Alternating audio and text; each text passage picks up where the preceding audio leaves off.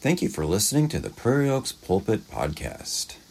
This is a recording of our Sunday morning sermons here at Prairie Oaks Baptist Church in Prairie Grove, Arkansas. Thank you for being a participant in this ministry through this media. And thank you to those who help make it possible. Now may God bless you and keep you. And let's get to the message. Okay, so here's what's going on today. So we spent 2 weeks ago a Sunday looking in the Gospels, specifically looking at Luke's telling as the Lord initiated the first Lord's Supper. And we saw how he took Passover and he used elements from that Passover in order to do the first Lord's Supper with his disciples. And then last week, we looked at 1 Corinthians, where the Lord then has passed the torch to the apostles, and the apostle, Paul, is actually correcting one of the churches that he's already taught them how to do it, but it's such a mess in Corinth, he has to go back to scratch, basically. And so we're blessed that he did that, because now we get to hear how he taught them to do the Lord's Supper. And again, there were lots of details and lots of not details as he did it. But it was that reminder that it is both a communion with the Lord as well as communion with one another.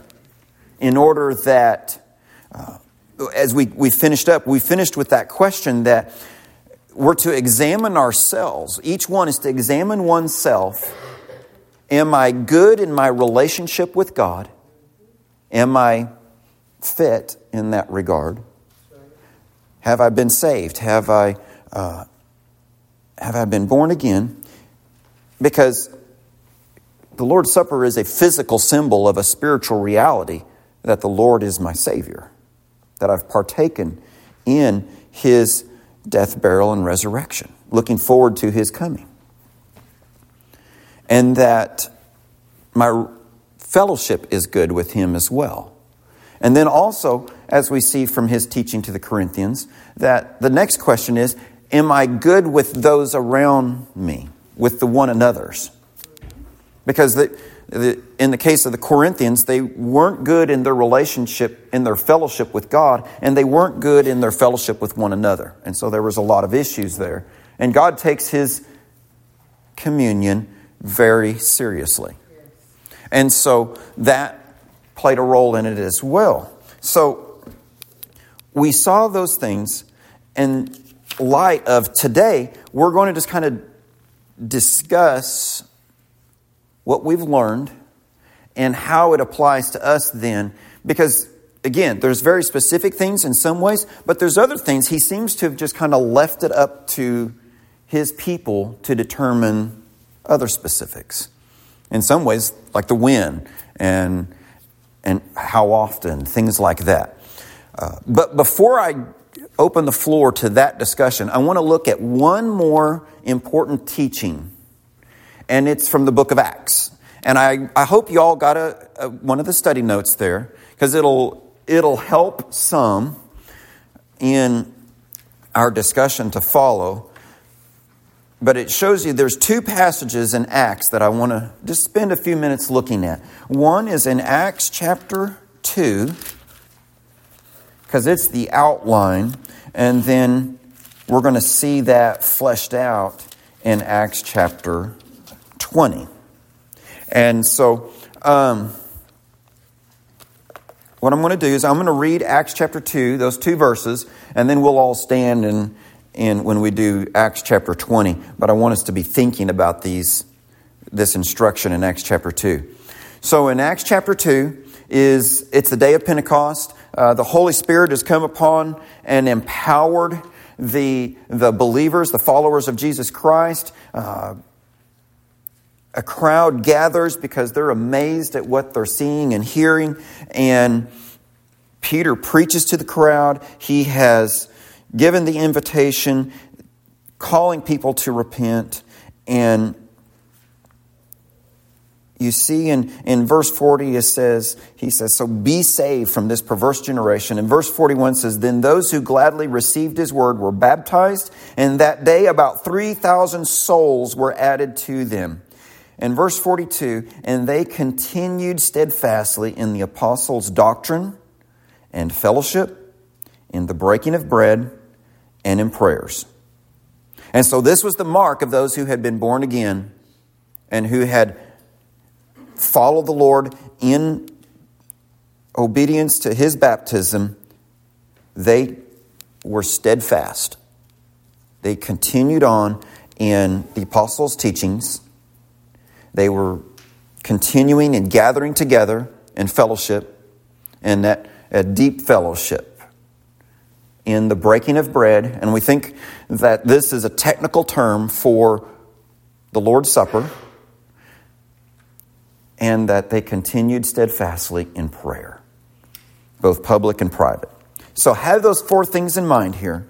And now we're going to look at Acts chapter 20, because this is the beginning there in Acts chapter 2. That 3,000 is like, they started with 120 that day, and now there's 3,120, and there's more thousands that add, and it goes from there, and it gets scattered. And by the time you get to Acts chapter 20, the gospel has spread, and there are churches on 2 continents, maybe 3, from possibly even Africa, but especially going up through Judea, Samaria, Syria, what is today Turkey, even over into Greece. There is one in Rome. It has spread tremendously just in a few decades.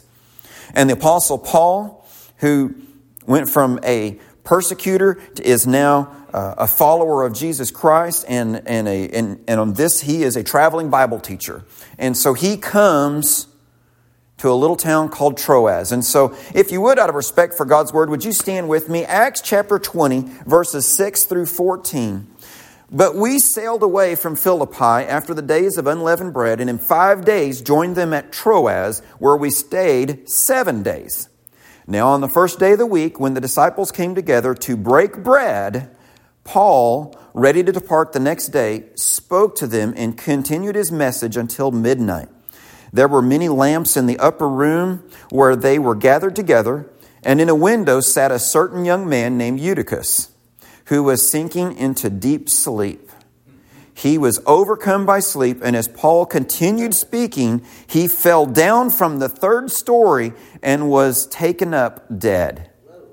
But Paul went down, fell on him, embracing him, said, "Do not trouble yourselves, for his life is in him." Now when he had come up, had broken bread and eaten, and talked a long while, even till daybreak, he departed. And they brought the young man in alive, and they were not a little comforted. Then we went ahead to the ship and sailed to Assos, there intending to take Paul on board, for so he had given orders, intending himself to go on foot. And when he met us at Assos, we took him on board and came to Mytilene. So let's pause for prayer. Father, just ask that you guide my words and my thoughts, Lord, as we briefly look in your word, Lord, to see not just instructions for the Lord's Supper and that time we have to commune with you and with one another, but we ask you, Lord, to teach us how to be as believers, so that when we examine oneself, that we see you, Lord, because we want you to see yourself in us as you transform us from the inside out. And we thank you, Lord, for your faithfulness and your steadfast mercy and love. Lord, we need you more and more. We ask, Lord, that your Spirit to move in each of us, Lord, that we take the next step spiritually of obedience, O Lord. Be with them in the children's chapel, Lord, and thankful for the blessing that ministry is. We love you and we need you. And in the name of Jesus Christ, we pray. Amen. You may be seated. All right, so I've told myself I was going to be brief. And so here we go. So I can't pass it up. Did you notice the word "we" in that? These are not just someone making up stories. He's actually a part of the story. And we understand by a little bit of reasoned induction that it's Luke, the same guy that wrote the gospel is the one who wrote Acts. And he is an eyewitness. And he's going to play a role in his eyewitnessness here in just a minute. But they went to Troas, and if you are a history buff or you just like watching movies, Troas was built on the ruins of a very famous city called Troy. The Trojan War was in its front yard. And many years later, this little town of Troas is an important shipping area. It is a strategic place, and the gospel has taken root there. And there's a group of believers there. We don't know when it started. Paul talked like, or at least Luke talked like, Paul didn't stay very long when he traveled through there the first time. But there's believers there, and Paul this time wants to spend some time with them. And so he stays all week. But it seems like one of the reasons he stayed all week is he wanted to make sure he was there on the first day of the week. He wanted to be there for Sunday services. We don't know what that necessarily looked like. We know that most of the ancient world did not take the weekend. They worked right through it. And so possibly they did not have a chance to get together until after the sun went down and the workday ended. Then they had time to gather as a group of believers. And when they gathered, we see that they came together to break bread. And again, we're seeing this as a technical term. Sometimes it may be used just for eating a regular meal, but this was important to them, and we believe it was for the Lord's Supper. They came together to, among other things, partake of the Lord's Supper. It was a big deal to them. So coming together to break bread, plus this one is special because they have a visiting teacher. They have the Apostle Paul, who has come to speak to them, to preach to them. And the Apostle Paul, he loves to teach, and they love the Word of God. So it was a good combination. He had a ready audience, and he preached until midnight. He was getting at it. But a lot of us, as you read through, even today, you go outside of the U.S. where persecuted church is, and places where the gospel is just beginning to make inroads. Believers there are hungry to know God's Word.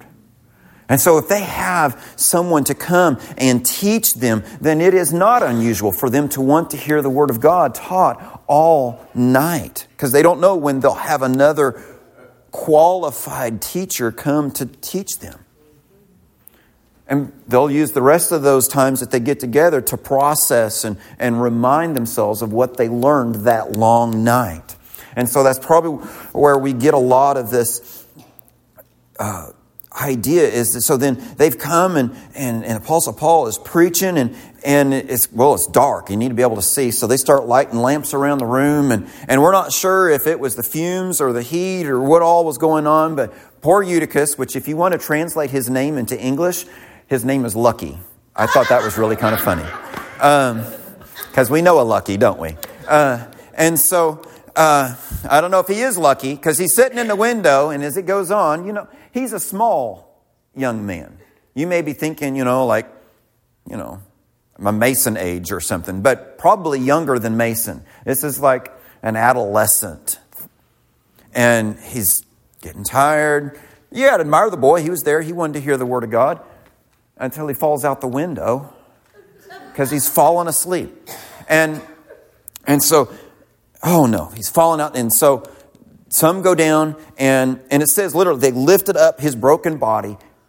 He was dead. Now remember, there was a physician there. Luke is an eyewitness.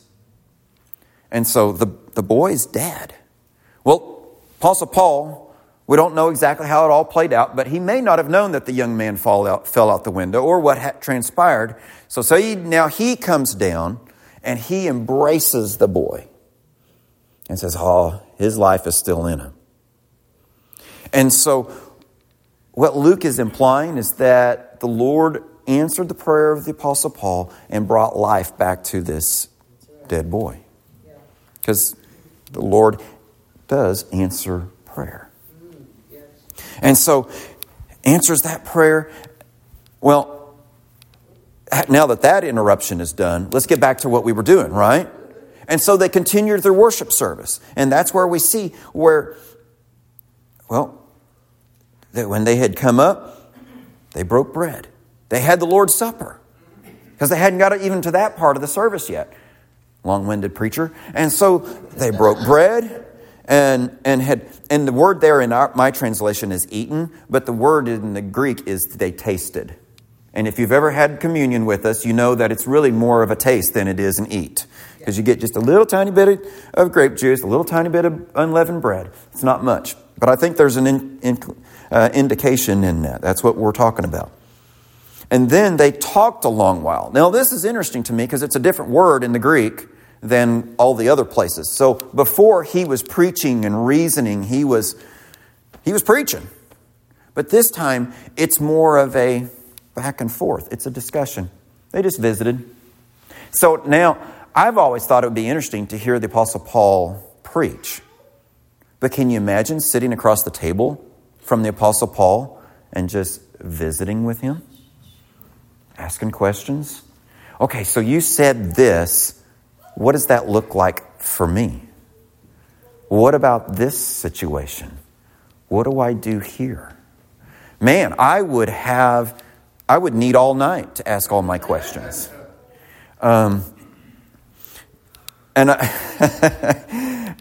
Sorry, I can't stay on topic.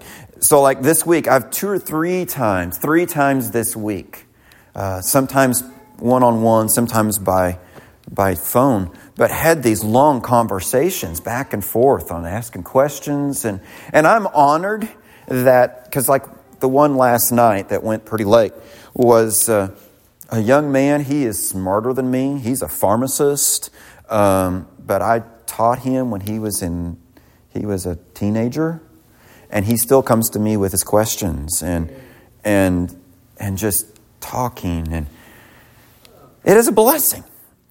And I was really honored that he still does that. But that's what we get this picture of here. Is this church doesn't always get the Apostle Paul, as I'm no Apostle Paul. I would like to sit down with the Apostle Paul. But they got to hear him preach and teach. They broke bread with him and then sat and visited with him until daybreak, till dawn. It's like, okay, so our boat is leaving. We've kind of got to go. And that's the only thing that broke it up. And so they do their goodbyes. And we don't know exactly what's going on, but I went ahead and threw in verses 13 and 14 because it means something to me for 2 reasons. One, I actually been to this location, and the other is because he's doing something that I would want to do. He got off the boat, meaning he never got on the boat, and he cut cross country. Because Troas is on one side of the peninsula, Assos is on the other side of the peninsula. So the boat had to take this long journey around. Well, he cut cross country on foot. And I don't know if he just used the time to teach some more. He may have. Jesus did a lot of teaching while walking down the road. And I doubt that the Apostle Paul missed a chance like that. But at some point, they would have turned around and went back home. And he had some time by himself on foot praying. And this marks a pivot. I think Luke includes this story because it's a pivot point in the story, where the Apostle Paul finishes this foot journey to Assos. And after this, he knows he's going to Jerusalem and that he is surrendered to dying for the faith. He knows it's going to end badly in Jerusalem. And like Jesus, set his face like a flint. I'm not running away. I'm going forward with whatever God has for me. And so he needed that time. And so go back to our outline. They continued steadfastly in the apostles' doctrine. They wanted the teaching of the apostle. We see that they continued steadfastly in fellowship. Because it's one thing to be preached at. Sometimes it's another thing to gather like we do and just have discussion, isn't it? It's powerful on those Wednesday mornings, those Tuesday mornings, that Thursday night, Wednesday night, even Sunday nights, this give and take, our Sunday school classes. It's a valuable way. And so steadfastly in doctrine, in the teachings, in fellowship, in breaking of bread. That was, even after a boy fell out the window and died, they still made sure they had communion with the Lord and with one another. And there was a lot of praying going on, both public as well as private, as the Apostle Paul walked his way to Assos. And so we see those four things being done in this.